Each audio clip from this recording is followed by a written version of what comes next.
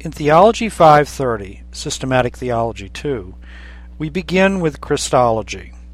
At the outset, we will be looking at several issues relating to the person of Christ. The first issue has to do with Christology in contemporary theology. In your reading, pay special attention to some of the recent efforts by liberal and neo-Orthodox theologians to reinterpret the meaning of Christ for today. It was thought by many of these thinkers that we simply cannot accept the picture of Christ as he is presented in the New Testament. Moderns of the 19th and 20th centuries simply could not accept the so-called pre-scientific language of the Bible describing the life and times of Jesus. So the search was on to discover who Jesus really was. Adolf von Harnack represents a general consensus among liberal thinkers of the 19th century that Jesus was a great moral teacher whose teachings can be generally boiled down to the fatherhood of God and the brotherhood of man. The emphasis of these theologians was on the moral teachings, not the supernatural claims recorded in the Gospels. The upshot of this so-called search was that Jesus came to be viewed as a personification of their own liberal preconceptions of the significance of Jesus. The most important critique of this liberal view was from Albert Schweitzer. He argued that this entire project was a failure.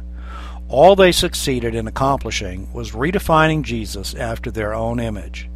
Furthermore, this new reconstruction of Jesus had nothing to do with the original Jesus.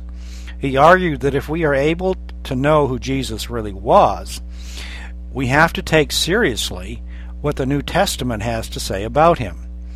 In this respect, he argued that Jesus' message was thoroughly eschatological and could not be reduced to a set of moral teachings, such as the liberals attempted to do. Schweitzer felt that Jesus was wrong in his expectation that he would usher in this kingdom, but that should not count against the fact that this was his message. The importance of Schweitzer for us was not in his conclusions, which evangelicals can never accept, but in his successful critique of the liberal agenda. As the debate enters the 20th century, a distinction made earlier by Martin Kaler reemerged to change the conversation. He had argued that when we look at the New Testament, we shouldn't think of it as mere history, that is facts, but as Geschichte, that is significant history. This led to a distinction between theology from above versus theology from below. The liberals looked for Jesus from below, that is, they looked only at raw history. Neo-Orthodox thinkers such as Barth and Bultmann gave precedence to the witness of the New Testament. This was styled theology from above, or theology based on revelation rather than mere empirical research. Later developments in the 20th century, including among evangelicals such as Erickson, determined that we really need to do both. We need to establish who Jesus is as a historical figure, but we also need to understand his significance as presented in the New Testament. Not as if there's a contradiction between them, but recognizing that Jesus is more than a mere myth. He is also a real person about whom the New Testament gives a truthful and faithful witness. Together with the debate regarding whether to give priority to history or the New Testament in understanding Jesus Christ, another aspect of the debate focused on whether to give priority to his person or his work. Is the significance of Christ defined by what he did, or is the significance of what he did determined by who he was? Modern theology continued to exaggerate the importance of what Jesus did, while Neo-Orthodoxy emphasized who Jesus was. Classical and Protestant theology, on the other hand, has always attempted to keep these two factors together. In the early creeds, the significance of what Jesus accomplished was largely due to who he was as the God-man. The Protestant reformers reiterated this to say that our very salvation depends upon a proper understanding of the work of Christ as understood against what Scripture says about who he was as the incarnate Son of God. In order then to understand fully what it was that Jesus Christ came to do, and how this was accomplished, it is necessary to consider the person of Christ as truly God, as truly man, and as one person with two natures. These will be studied in turn throughout this module. As we examine the biblical evidence concerning the deity of Christ, there are at least 5 lines of inquiry based on scriptural evidence. First, there are claims Christ made of himself. For example, he claimed to be the object of faith and to be equal with God the Father. He claimed to have a unique relationship with the Father. He claimed to be able to satisfy our deepest needs and to be able to give eternal life and security. As someone has well said, if any of these claims proved false, Jesus would be unworthy of our devotion, since he would have to be either a fraud or a lunatic. The only other conclusion is that he spoke the truth and is to be worshipped as God.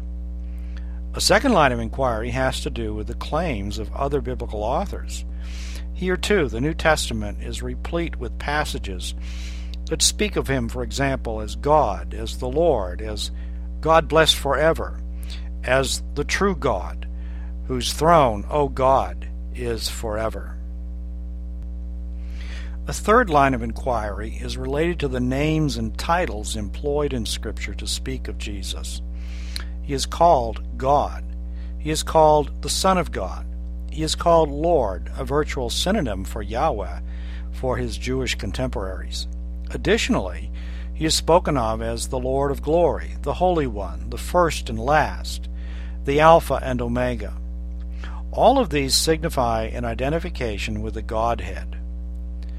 A fourth line of inquiry has to do with divine attributes that are assigned to him in the Scriptures. These include self-existent life, immutability, eternality, omnipresence, omnipotence, omniscience, truth, goodness, righteousness, sovereignty, holiness, and incomprehensibility. These are staggering assertions if they are not true. A fifth line of inquiry has to do with his works. What Jesus is said to have done presupposes his deity. He was the agent of creation and of providence. He gives life and forgives sins. He receives worship, receives and answers prayer, and demands obedience. He builds and sustains the church. It is claimed that he will be the final judge and that he will be involved in the final events of history. Is it any wonder, then, that Scripture ascribes divine honor to him, and we gladly come and adore him with the shepherds of old? When attempting to understand the nature and reality of Jesus' deity and humanity, there have been a number of false starts, leading to heretical views concerning the complex person of Christ. Terms such as Arianism, Gnosticism, Docetism, Eutychianism, and Apollinarianism come to mind, representing various false attempts to understand the amazing truth that Jesus was 100% God and 100% man. Any solution that required that he be less divine or less human to any degree was considered heretical in the ancient church and was discarded. This is still considered so in Orthodox teaching. In this module, where we focus on the humanity of Christ, it is evident that the New Testament writers affirm Jesus to be fully human, a Jew, the descendant through Mary of Abraham and David. This was deemed vital to his mission to fulfill God's promises to Israel and to provide a mediator between God and humankind, to offer himself as a sacrifice for sin, and to make our salvation possible through his death and resurrection. Here once again we see that there is a vital connection between who Jesus was, that is, his person, and what Jesus did, that is, his work. Having established that Jesus was both God and man, the next issue that must be resolved is to answer the question, how could he be both God and man at the same time?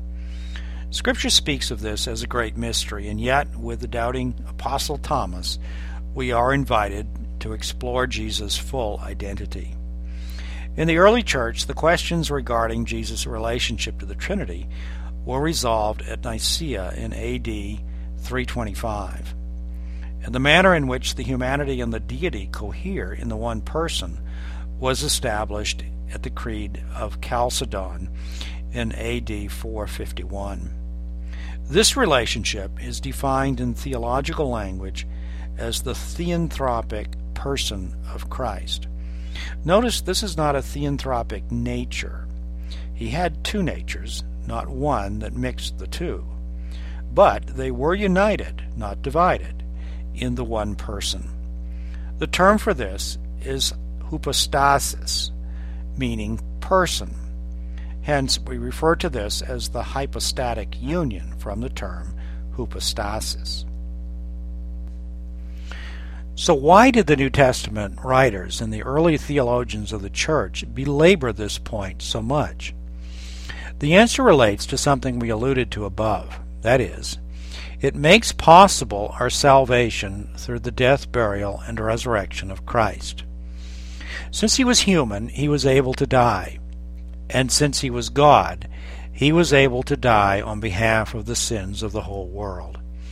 And as the author of Hebrews notes in chapter 2, it is for this reason we have a high priest who is also touched by our own infirmities, and we can be assured that he not only identifies with us in our fallen state, he is able also to forgive us.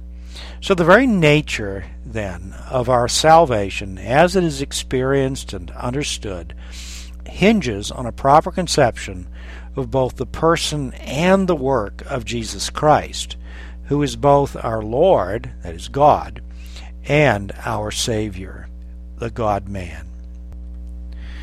As you work through this module, there will be times when you feel like you're over your head with new terms and ideas. Well, take heart. Remember, this is our Lord you are examining. If it is difficult, it is because He is so great.